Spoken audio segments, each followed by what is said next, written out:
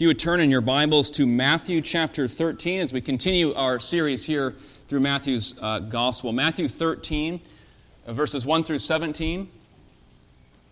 Just a few days ago in my own personal devotional reading through, at this time, the book of Isaiah, I came to chapter 45, verse 18, which reads these words, "For thus says the Lord, who created the heavens, He is God, who formed the earth and made it. He established it. He did not create it empty. He formed it to be inhabited." God created the world. He created us to be filled, to be inhabited ourselves. And we saw last week in Matthew chapter 12, in one portion of that chapter, verses 43 to 45, Jesus teaching us about this evil spirit that departed from a man and then tried to return to enter the man, but could not because this man had swept clean, emptied, put in order his house, a picture of his own life.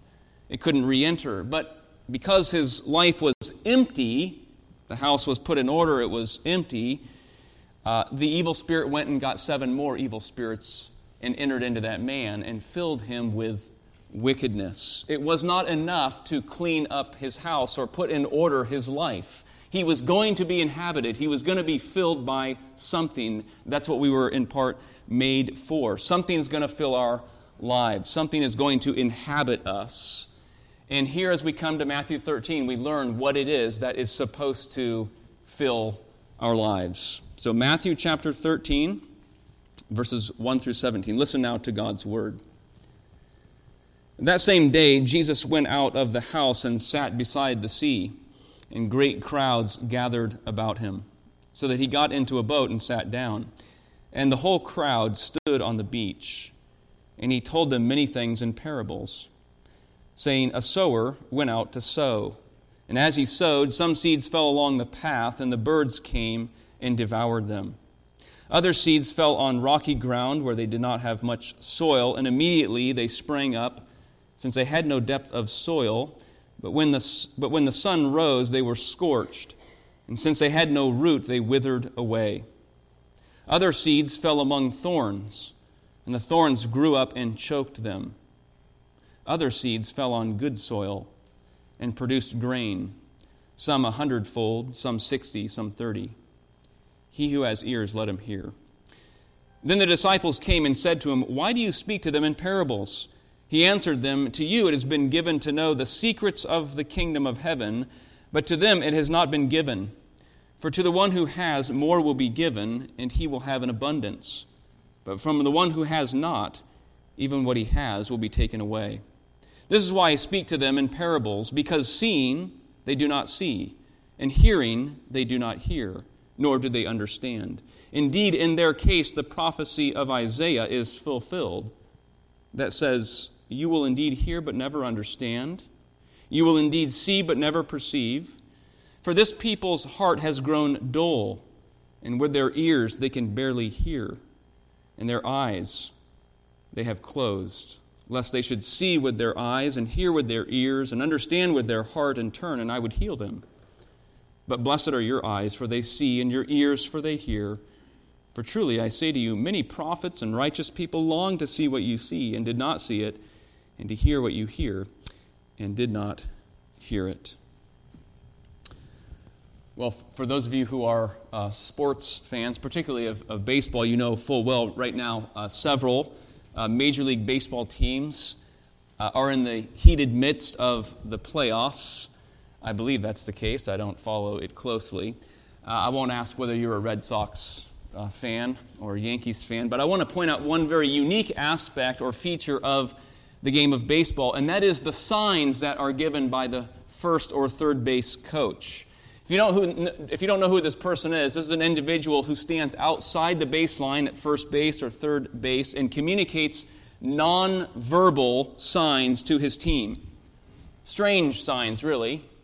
He may tap his wrist to his elbow 3 times, and that actually is communicating something. Or he may tug on his ear, he may twist his bill a few times, and that's actually communicating something. So with these signs, he's telling the batter whether to bunt or to swing away. He's telling a man on first whether to steal to second at the next pitch or to stay on base. But the most important thing is that while the sign is concealing information from the opposing team, that same image, that same sign is actually revealing information to one's own team. The same sign conceals a message from some, and it actually reveals it to others, reveals something to others. This is one of the reasons Jesus spoke in parables. This is what we've read. The disciples asked Jesus, why, in verse 10, do you speak in parables? He says this, to you it has been given to know the secrets of the kingdom of heaven, but to them it has not been given. Verse 13, this is why I speak to them in parables, because seeing they don't see, and hearing they don't hear. And he draws from Isaiah, the very text we heard earlier in the service, Isaiah 6. Quote, you will indeed hear but never understand, see but never perceive, for this people's heart has grown dull. The same message, the same parable serves to bless those whose hearts are receptive and to judge those hearts that are hard. The same parable, the same message, the same words. This is insider language, kind of family talk, the secrets of the kingdom. If you've ever been at someone's house, a friend's house, and perhaps there are family members gathered, siblings, and they start quoting from movies or quoting from books or using particular phrases. You don't know what they're saying, but they seem to be understanding one another. It's family insider kind of language. Jesus is using insider language, and he's doing so to reveal the hearts of people. That's what he is doing in proclaiming the parable, in proclaiming the word, to reveal whether someone's heart is hard and dull or soft and receptive. Right? It's revealing it. That's what God's word does. We're told that in Hebrews chapter 4. The word of God is living and active, and it judges the intentions of the heart. It discerns one's heart. And here in chapter 13 of Matthew, as we enter into these parables, there's 7. Just in this chapter alone, 6 of those 7 all are centered on the kingdom of heaven. What Jesus began announcing at the beginning of his ministry back in chapter 4. The kingdom of heaven is at hand. They are about the kingdom of heaven, the rule and reign of Christ here on earth. And so he's giving us a sense of them. There's a repeated phrase through this chapter. Look at verse 24. Beyond our text, he put another parable before them. The kingdom of heaven is like. Verse 31, the kingdom of heaven is like. Verse 33, the kingdom of heaven is like. Verse 44, 45, 47, the kingdom of heaven is like. And so the parables exist in great part to teach us about the kingdom of heaven. And the first thing we see is that a central work, or perhaps the central work, of the kingdom is sowing. Sowing. Verse 3 of our text. A sower went out to sow. Interestingly, it's not a farmer. Our family usually reads the text on Saturday night that I'm going to be preaching on, and we usually read from one particular Bible, and it's the NIV, the New International Version. I noticed last night it said farmer. The ESV, what we have in our pews, is closer to what the Greek is. It's a sower. The same root word for sowing we see in the sower. It's not a farmer, it's not a laborer, it's not a worker that Jesus specifically identifies. It is a sower. Now, as far as I know, there's no position or title on the farm, sower. If there was, that'd be what I'd want. It's pretty simple. Sowing is really only one aspect of a farmer's work. But this individual that Jesus identifies as a sower seems to be that's his only work. Exclusively, that's what he's doing. There's a lot of work to be done on a farm. I know when I was a young boy, for a short time, I wanted to be a farmer. Until my mom told me what time you would have to get up each morning, every morning, right? There's a lot to be done on a farm. Plowing, tilling, repairing, fencing, breeding, depending on the farm, more repairing.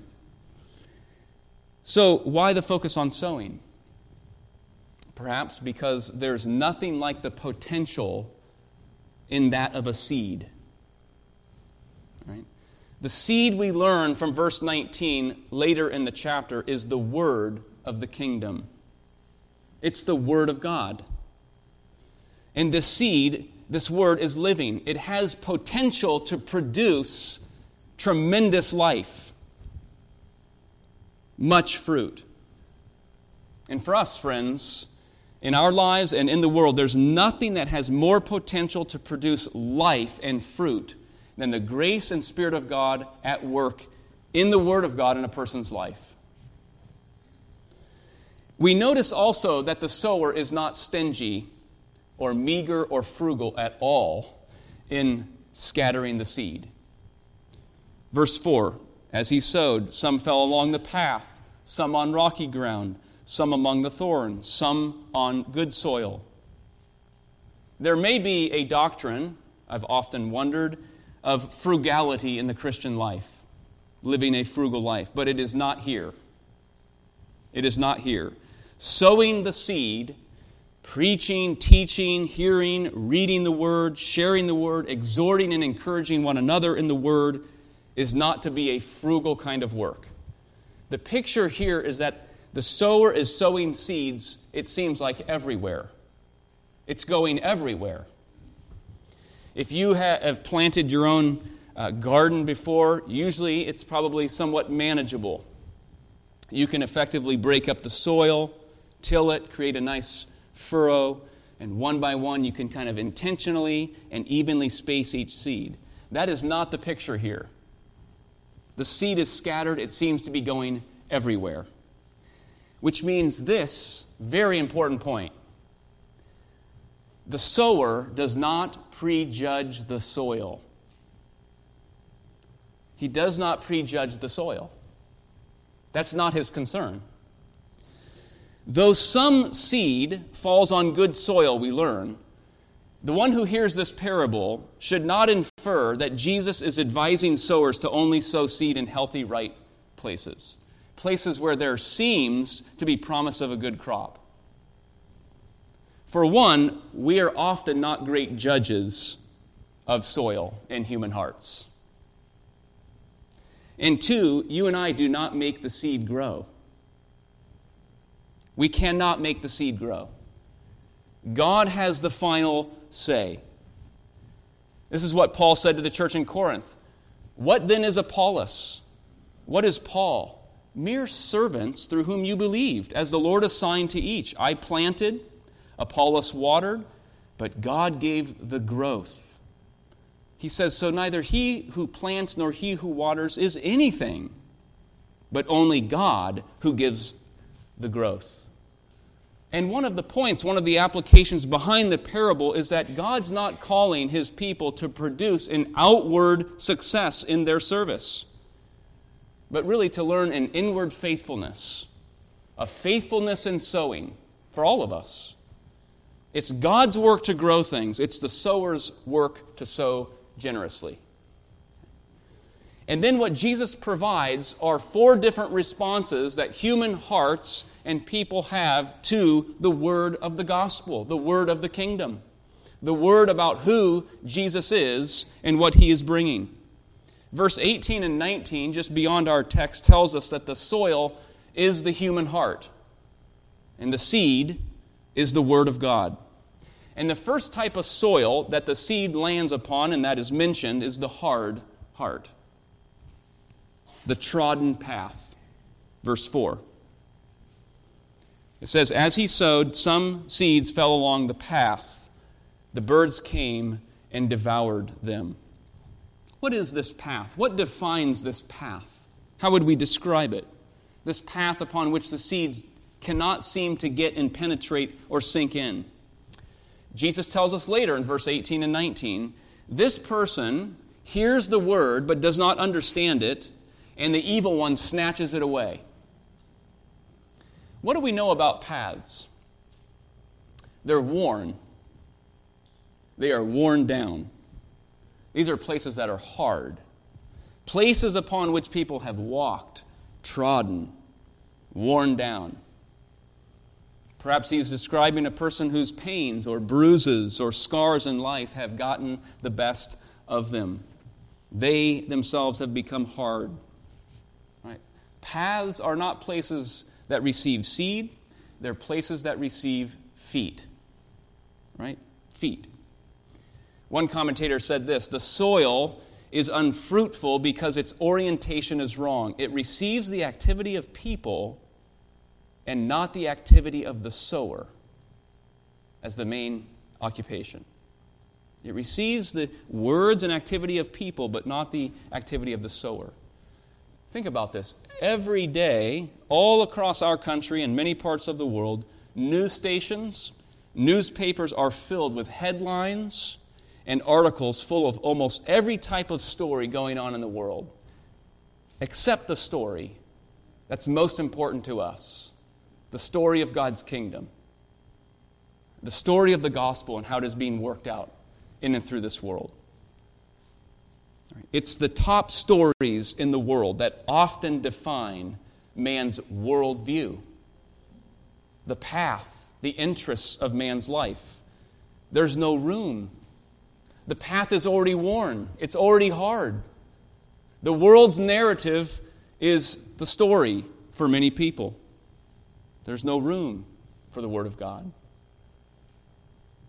This may be how some of us feel. The path is hard. We need the ground to be worked up, softened, so that the Word of God can sink in. The second soil is in verse 5. Other seed, he says, fell on rocky ground, where they did not have much soil. Immediately they sprang up. But since they had no depth of soil, when the sun rose, they were scorched, and with no roots they withered away. Jesus spends the most amount of time on this particular soil in describing the soils, this rocky ground. 3 times he repeats these words, they had not. They're missing something. He says they did not have much soil in verse 5 and 6. Again, since they had no depth of soil. And then finally, since they had no roots. The soil is simply not deep enough for roots to form, to produce a plant, to produce fruit. Later in verse 21, Jesus tells us and describes this person. This is a person who hears the word and immediately receives it with joy. Just like seed that quickly sprouts life. But something happens. Difficulties come. Trials come. And so he can't persevere. There's no roots. The faith is simply too shallow.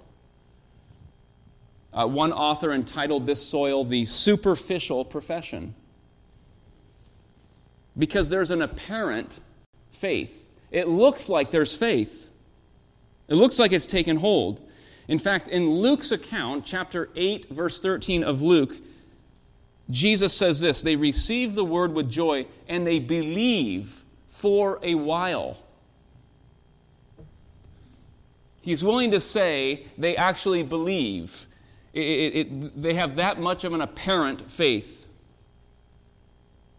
Perhaps this is a person who is initially joyful, excited. They've connected to Christians. Perhaps they've joined a church. Their immediate needs have been met in their lives.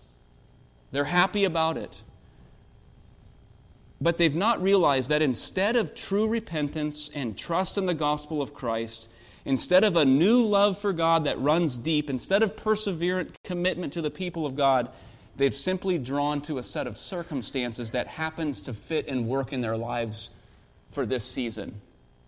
Things are working out for them in the here and now.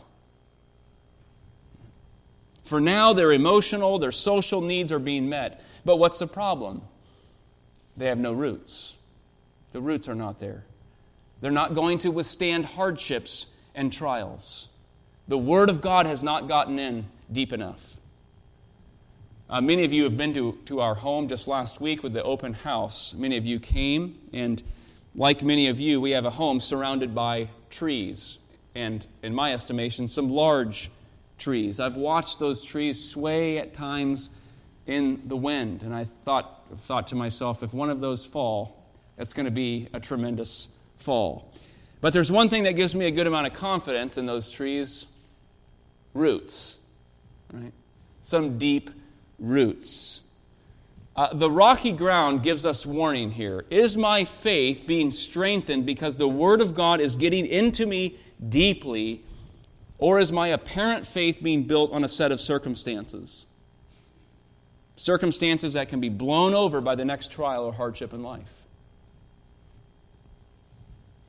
The third soil is that surrounded by thorns. Verse 7.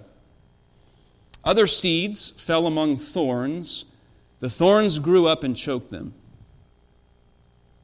Again, later in verse 22, Jesus says that while this person hears the word, it's the cares of the world and the deceitfulness of riches that choke the word out.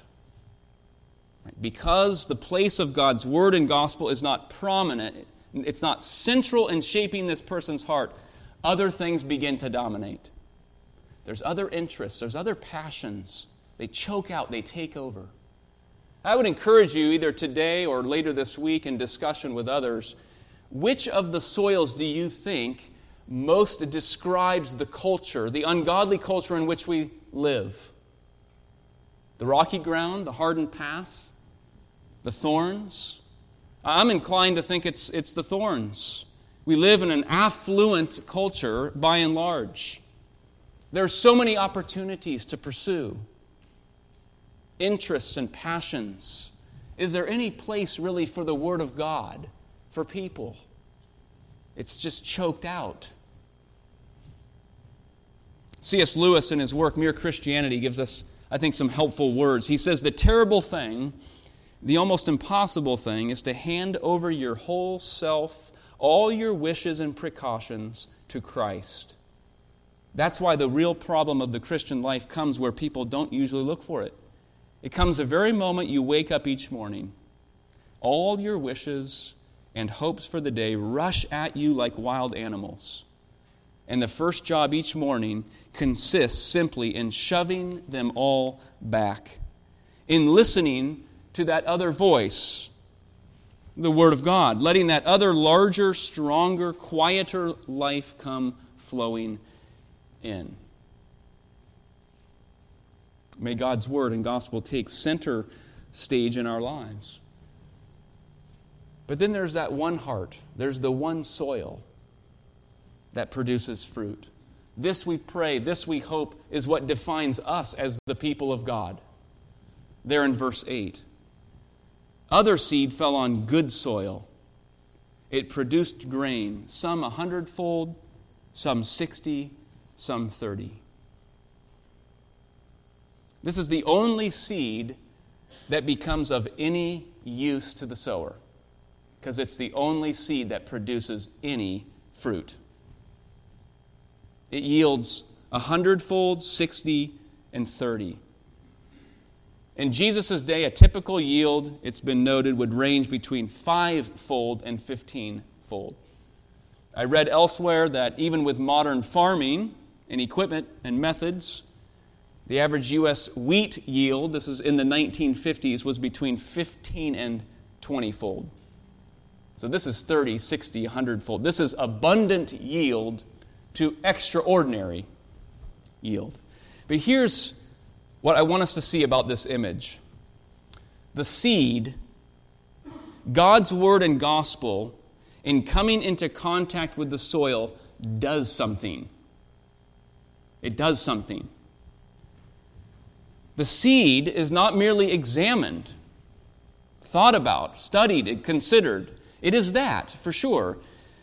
But the picture is the seed getting into the soil and as a result, beginning to produce something. There's fruit being produced.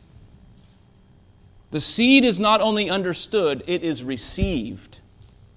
And something happens as a result. The fruit, it's not the result of the hard work and hard labors of the soil, but how the seed is working in the soil.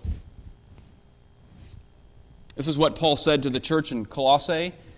We thank God that when you receive the Word of God, you accepted it as God's word, which is at work in you, believers. There's the picture. The word is working. The word is at work in you.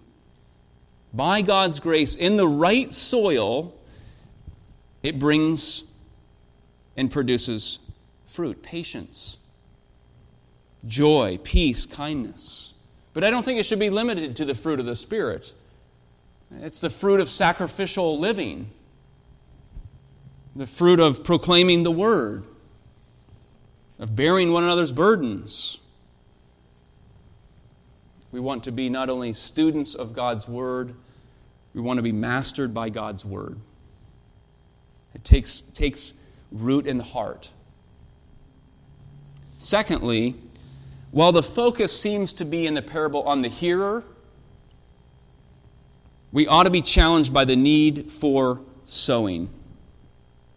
Are you a sower of the Word? The Church of Christ needs not only hearers, but sowers. Not only on Sunday, but in the week, in the coffee house, in the home, at the workplace, at the bus stop. The sower is generous. The seed is plentiful. Let's pray. Father, we thank you for your word, for the word of the gospel. We thank you for your grace and Spirit, placing that word within us, and by your mercy causing it to take root. We pray, Lord, that we would even examine ourselves, both as hearers of your word, but also as sowers of your word in the lives of others. For there are needy, hungry, needy, desperate souls in this world. We pray that as we live to proclaim your word and to make it known, that it would indeed fall upon good soil. Lord, we entrust that work to you. And do that work, Lord, within us, that it would dwell richly in us and produce fruit, 30, 60, 100-fold, and that we might rejoice and give you glory as you do this. For this we pray in Jesus' name. Amen.